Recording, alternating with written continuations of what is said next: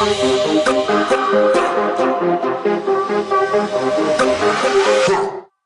everyone, and welcome back to the You're So Quiet podcast, or hey, hi, hello, if you're joining for the first time. I'm your introverted host, Chelsea Brown, or C Brown in my writing life. This week, I wanted to talk about something that has been a major part of my life, especially the last 7 years, and that's traveling. I've been lucky enough to have been to 6 out of 7 continents. I'm just missing Antarctica, and I personally think that traveling is something everyone should do, especially international travel. But before we get into that, let's do a quick life update and talk about what I'm consuming now. So the bad news is I'm dealing with a really annoying knee injury. I think I overworked it playing tennis, and now it just hurts. Any twisting motion is pretty uncomfortable, and I can't keep it bent for too long without some substantial discomfort. Even walking my dog is not great, and I have to ice it afterward to get rid of some of the swelling. The good news is I have a specialist appointment in a week or so. I'm really hoping he's like, oh, you just strained it. Here, use this brace. Make sure you keep icing it. You're fine. What I'm afraid he's going to say is that I actually damaged something and I need surgery. I want to continue being active and I can't do that currently. So I guess if surgery is necessary, then that's what I'll do. But I'm not one of those people that's like super excited about going under the knife. I do know that being active at least 3 times a week is really good and really important for my mental health. So not being able to do that is taking its toll. It's also really important that I get this ability back, and having had sports injuries before, I'm worried that I won't. I had fractured my hip in high school playing soccer, and ever since then, I've not been able to play like I want to, and I don't have the same range of motion in my right hip that I do in my left uninjured hip. I'm trying to distract myself by immersing myself in other stuff, but it's a nagging pain that's a constant reminder that I'm not at 100%. So now on to the stuff I'm using to distract myself. As you may know, the long-awaited Black Widow movie came out July 9th. I watched it that very day, and I really love not having to go to the movie theater to watch a new release. There is absolutely nothing worse than someone talking through a movie you've been dying to see, and I honestly become a whole other person in the movie theater. I take no crap and will call anyone out in a second for disrupting the movie. I remember going to see Get Out in theaters years ago, and I was super psyched to see it finally. There was just me and my husband in the theater at first, and I thought we were going to get lucky. Then 2 more people come in, and I'm like, okay, could still be fine. One person sits a couple seats down from us, even though the rest of the theater is empty, and proceeds to have a full conversation on the phone. The other person sits a few rows below us and starts unloading what must have been the whole McDonald's menu. I mean, good on you for getting reasonably priced food in here, but also can you not crinkle the wrappers as loud as possible? Now, normally I would say something, but at that point I'm like, what's the point of calling these people out? Is it worth it? I decided it wasn't, and we ended up just leaving the movie and waiting for it to come out on iTunes to rent, which was so disappointing at the time, but now we have upgraded our TV watching experience, so we have a great sound system, comfy couch, the works. Better than a theater, in my opinion. And personally, I hope we keep this ability to rent a movie from home on the same day it releases. About Black Widow, I'm not going to give any spoilers, but I'll tell you what I thought of it overall. I'll say it wasn't a bad movie, but it also didn't meet my expectations. It had the feel of Thor Ragnarok, so it had some fun comedy elements in there, which was great. But I kind of thought the movie would be more focused on Black Widow's backstory and how she became who she is. While there was definitely some mention of how she became Black Widow, there really weren't many of the specifics I was looking for. I feel like I got more of a taste of her backstory in Age of Ultron than I did in her own movie, which was more about what happened chronologically with Black Widow after the Captain America Civil War movie. For me, it's a 7 out of 10. I think I'll have to rewatch it without expectations and see if my opinion changes.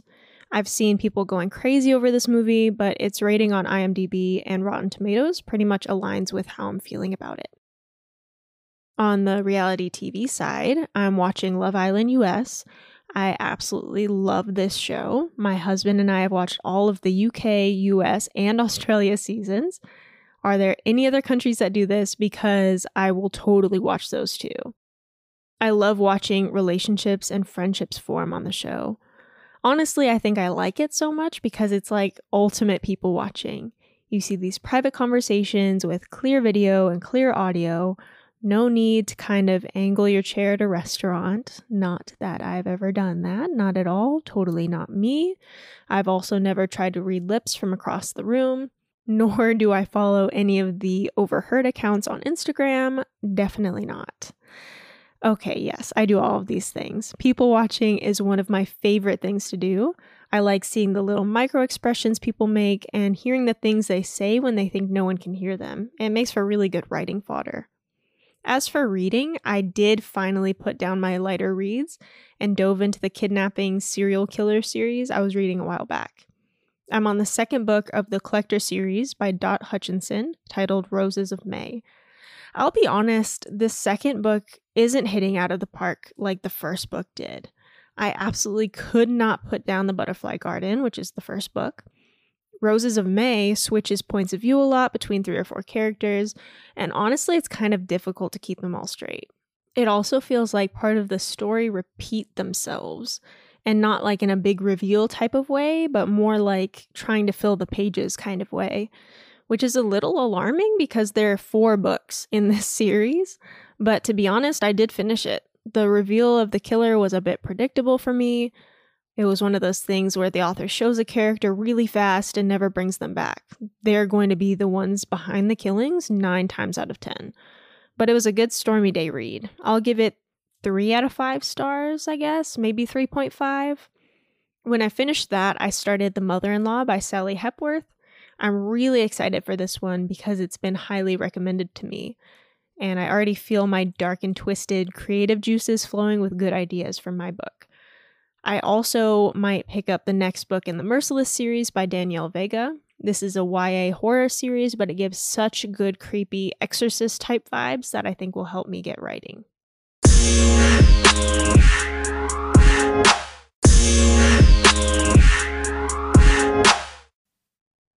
I try not to talk about COVID on this podcast. There has been nothing worse than watching a TV show that can't stop mentioning the virus. Like, I get it. I lived it. I'm currently living it, and I don't watch this show to be reminded of my own problems. But there's something really weighing on my mind that I'm having trouble even verbalizing in real life. So, someone close to me and I go on a trip every year together. We never see each other. We live in different states. So it's a really fun weekend for us to reconnect and get caught up. Obviously, in 2020, we didn't make our trip. 2021, much the same. So we're aiming for January of 2022. This person that I take the trips with flat out refuses to get vaccinated. Now, I'm not out here trying to tell anyone what to do with their bodies. I worry about myself, though truthfully, I got vaccinated not just for me, but for those people who can't get the vaccine, like people with vaccine allergies, weakened immune systems, or even people who are just too young to get it. Anyway, this person has none of those things. They simply believe the virus is being blown out of proportion, and I quote, "If it's my time to go, it's my time to go. Death doesn't care," end quote. But just as this person is well within their rights to refuse to get the vaccine for whatever reason they deem fit, I am also within my rights to refuse to be around someone who doesn't have the minimum protection from a deadly virus for themselves and others. Especially because we had discussed going to Disney together, and we would probably be staying in the same hotel room. Talk about a petri dish, right? Unfortunately, I feel like this means I won't be traveling with this person in the near future, which kind of sucks. Not only because I enjoy our trips together and I want to go, but I have this sneaking suspicion it will bring about a ton of drama I don't have the energy for. But it's just not worth the risk, in my opinion, and who knows, the world might look different in January. But in the meantime, I'll be following all precautions I have at my disposal, especially when traveling. And travel is something I really do miss from pre-COVID days. One year I was gone more often than I was home, which was actually super tiring looking back. But international travel is something I feel is very important for everyone to do at least once. Being a visitor in another culture has a way of opening your eyes to the world around you in a way that you just can't get from staying in your hometown forever. I've been traveling internationally since 2014. Before that, I'd been around the United States and to Canada and Mexico. For both of those trips, I didn't need a passport at the time. Am I aging myself? Oh well. Anyway, Canada was more of a pass-through trip on the way to somewhere else. It worked out that it was faster to go through Canada than to drive around the Great Lakes. For Mexico, I remember going to Matamoros with my mom for this absolutely gigantic flea market. I got this tiny beaded bag that could probably fit a quarter inside. Maybe 2 quarters if you squeeze them in just right. But I didn't really buy it for its storage abilities. The colors of the beads were just mesmerizing to me. I also think we bought some pottery while we were there. That sounds vaguely familiar, but truthfully, it was over 20 years ago, so I could be making that up. So in 2014, I was dating my now husband, Donovan. He was working for a major tech company, and they flew him all over the world to speak to customers and at conferences. Lucky for me, he actually kind of liked me a little bit, so I got to travel with him. There is no bigger test for a relationship, in my opinion, than being with the person 24/7 for weeks on end. Luckily, we get along very well, so it turned out to be a non-issue. My very first international trip was to Barcelona in Spain. It was absolutely incredible. The people in Barcelona are stunning. I mean, truly, there was not a single ugly person in the whole city. I'm not an unattractive person, but I was truly the most hideous creature in all of Barcelona, including the animals too, probably. Not to mention, the food was amazing. We had this paella there that was absolutely to die for. Probably got it 3 or 4 times. I also remember doing the Segway tour of the city. It was hot during the day, but freezing at night. So by the time the tour was over, Donovan and I are shivering. But it was such a stunning city, especially the architecture. I would go back in a heartbeat. I would freeze my butt off again in a heartbeat. While we were there, I learned about being in the moment, truly in the moment, and enjoying what's around you, not taking pictures of everything. We didn't even have cell phone data access while we were there unless we were at the hotel, which forced us to actually look at the world while we were out. So that's how I popped my international travel cherry. It was absolutely beautiful. The next place I went was Hyderabad, India. Talk about a completely different experience and one that I consider life-changing. I'm not going to tell you about like some spiritual experience or whatever, but it did change my perspective on life forever. So we're in a market area, Donovan and I, and a tour guide, when all of a sudden I feel this little tap, tap, tap at my hip bone. I look down and there's this little girl, I'd say maybe 7 years old, dressed in a little blue kurti, barefoot, begging for money. And I had absolutely no money on me, Indian rupee or otherwise. But looking down at that girl with her big brown eyes absolutely broke my heart. At 7 years old, I was in a club soccer league. I was living in Oregon on a military base with my family with no question of if there would be a roof over my head or if I would have food on the table. At 7 years old, it never once crossed my mind that I might have to go beg for money. We weren't like well off by any means, but we made do just fine. The image of that little girl at my hip with her hand out has stuck with me for years. I know I take a lot for granted. As a person that lives in the US who is financially comfortable with a house and healthcare, there are so many things I don't even think about. The level of poverty I saw in India was mind-blowing. As an example, there were tents that people would live in made out of taped together potato chip bags. Not even canvas or any kind of fabric, potato chip bags. I've never seen that before. While I was there, I did something I usually don't do now. I ventured out to explore by myself. I arranged for a car to bring me to the little shopping center nearby. It was technically close enough to walk, but the roads in India seem very dangerous, especially to someone not used to that kind of traffic. Any lines on the road seemed to be more a suggestion than rule because cars were packed into every inch of available space and there were no clear crosswalks. So I had a car bring me to the shopping center. I spent a few hours there looking around for jewelry and people watching, of course. Finally, I'm ready to go back to the hotel and I call the number the driver gave me. My phone refuses to connect. It was at that point I start to panic. Now I have a T-Mobile plan that will give me service anywhere in the world. When I took this trip, I didn't have that plan. I didn't have a SIM that would enable me to make that call, so my phone can't make the call. I'm sitting outside trying over and over again to get my phone to connect, hoping it will work, but it doesn't work, obviously, right? Finally, I see a security guard. I go over to him praying that he speaks at least a little English because I don't know any Hindi. By some insane stroke of luck, he did, and he let me use his phone to call the hotel for the car to come get me. The adventure doesn't stop there, though. So the car comes, and the driver asks me if I found what I was looking for. I tell him, no, not really. I was looking for some jewelry, something specific. So he's like, I know just the place if you're willing to take a quick drive. Now, me today would say no thank you and head on back to the hotel.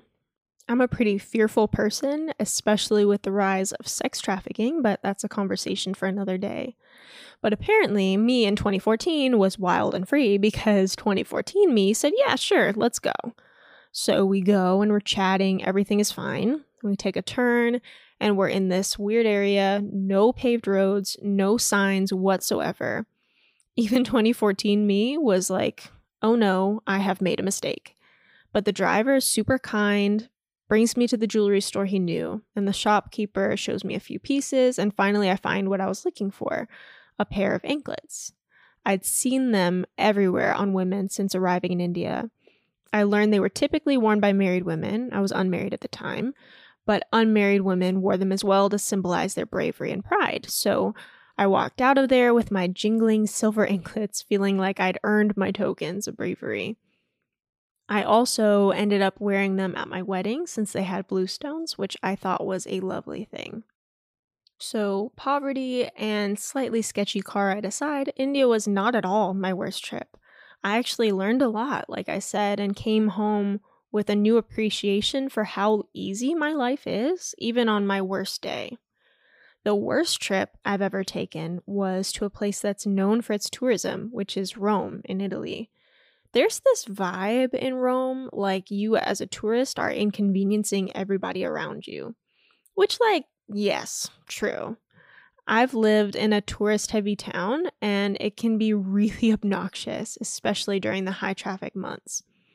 So imagining all these people flooding my city constantly and always making me late for work, yeah, I totally get it. And because it was very touristy, you couldn't get that authentic Italian food without knowing where to go. Naturally, we didn't know where to go, so our hunt for Italian foods was a bust. But we did take this tour that brought us to a gelato place. This place had chocolate mousse gelato. Oh my goodness, it was so good. We went back every day of our trip just for the gelato. And of course, we saw the Colosseum, we were near the Vatican, but chose not to wait the many hours it would take to get inside. We visited the Pantheon, we did all the touristy things you're told to do, but it was just not what we were hoping for. I think there was all this hype about Rome, and it just couldn't live up to it no matter what. We might give Italy another try and try Florence or Venice, but Rome is checked off and has a do not return asterisk next to it for us. The best part of traveling for me, besides seeing new cultures, is the food. I love to try new foods, discover new flavors. And to tell you the truth, I think a lot of culture is rooted in food and is a good way to immerse yourself. Everything from the presentation to the rituals to even the smells. I have felt most like I was experiencing a culture when trying local cuisine. In 2020, we had been planning to take a trip to Thailand with a possible stop in Japan for a few days as well.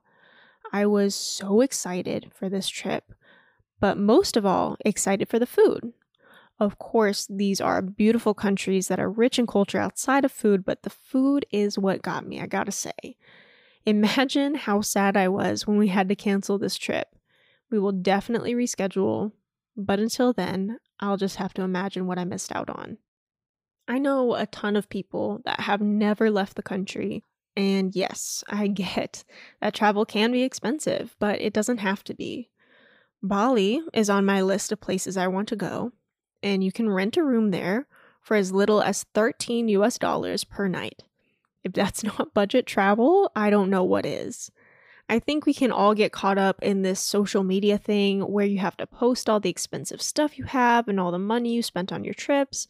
And honestly, to me, that's a waste of time. I'm not out here traveling as some kind of status symbol. I truly believe it's important. We were put on this blue marble in the middle of the black vastness of space, and you're telling me you want to stay on your 1 cubic millimeter of the earth? If you surround yourself with the same people and the same viewpoints, how can you ever expect to expand your own views? And of course, that brings us to the fact that maybe some people don't want to do that. They're comfortable where they are, surrounded by people who think exactly like them. Well, let me tell you, there is growth in discomfort. Tell me you aren't more empathetic to non-English speakers in America when you've been in a country where you can't even read the signs. Tell me you're not grateful for the fact you've been able to afford a car and sit in traffic after seeing a family of 5 piled onto a single motorcycle. Tell me you're not less upset after having a burst pipe and no heat, after having been somewhere where the city water isn't safe to drink and the percentage of people below the poverty line is more than 20%. There's a slam poet named Rudy Francisco who said, "It doesn't matter if the glass is half empty or half full, at least there's water in the cup." Think about that for a second. How lucky are we to have problems so small that we can verbalize them in 280 characters or less? And I don't think travel is important only for the fact that you can see how lucky you are. It's important to see beauty outside your usual surroundings. Don't get caught up in this idea that your little piece of the world is the best piece of the world. There is so much out there. There are wild animals that might be extinct in the next few years, amazing feats of human engineering, and nature that is terrifying in its power. Why would you choose to stay in your hometown for your entire life when there's a whole world out there? And I do believe this is a choice, outside, of course, extenuating circumstances like an illness or needing to care for others. Now, I'm not out here trying to shame anybody. I'm just saying that we make time and space for things that we actually want to happen. And to be clear, while I'm talking about international travel, I think domestic travel is also just as important. Especially in the US, I think we forget just how massive our country is. I live in Texas, and just Texas can take 12 hours to drive through, depending where you start. And mind you, the speed limits in Texas, especially on the big highways, can be around 75 miles an hour. So you're flying, and it still takes that long.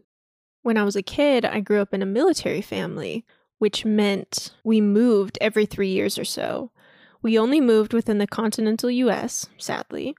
But I really do wish we'd had the chance to move to Puerto Rico or even just Alaska.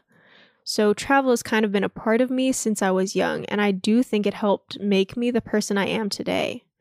While I am super introverted, I have the ability to fit into any social situation or conversation. Would I rather be at home with my dog and my husband, marathoning Ink Master? You bet I would. But being able to adapt into these different situations, being able to get along with just about anyone, has been invaluable to me as an adult. The art of conversation is truly underrated, and it's something I've been able to learn throughout being exposed to all these different people and cultures within the US. Because this country is so huge, there are tons of different cultures all wrapped up in here. You remember the melting pot versus salad bowl thing from history class? The melting pot is a homogeneous mixture, meaning everything kind of mixes together to form one new thing. A salad bowl is a heterogeneous mixture, which means every piece is still distinct from the rest despite being mixed together. I think in the US we have some of both. There are places where cultures mix together and become something new seamlessly, and there are other places where cultures and beliefs are very distinct, and you can be like, oh, I'm in the South based on this, or I'm in New York based on this. So, traveling to places in your country that are different from where you live can also be extremely valuable for broadening your worldview. But do remember that there's a whole world out there. We have the privilege to live here, to exist on this floating rock. Let's appreciate it and appreciate all the people and cultures on it. And with that, we're about at the end of our time together. I will see you guys in a couple of Tuesdays. In the meantime, you can follow me on Twitter and Facebook at WriteCBrown, WRITE Brown, or follow the podcast on Twitter and Instagram at You're So Quiet Pod for some memes and to stay up to date on new episodes. You can also visit my blog and website at cbrownauthor.com, where I have more essays, poems, and book reviews. And of course, please don't forget to rate, review, subscribe, tell your friends, share on social media, whatever you can think of. Everything really helps to grow this podcast. Until next time.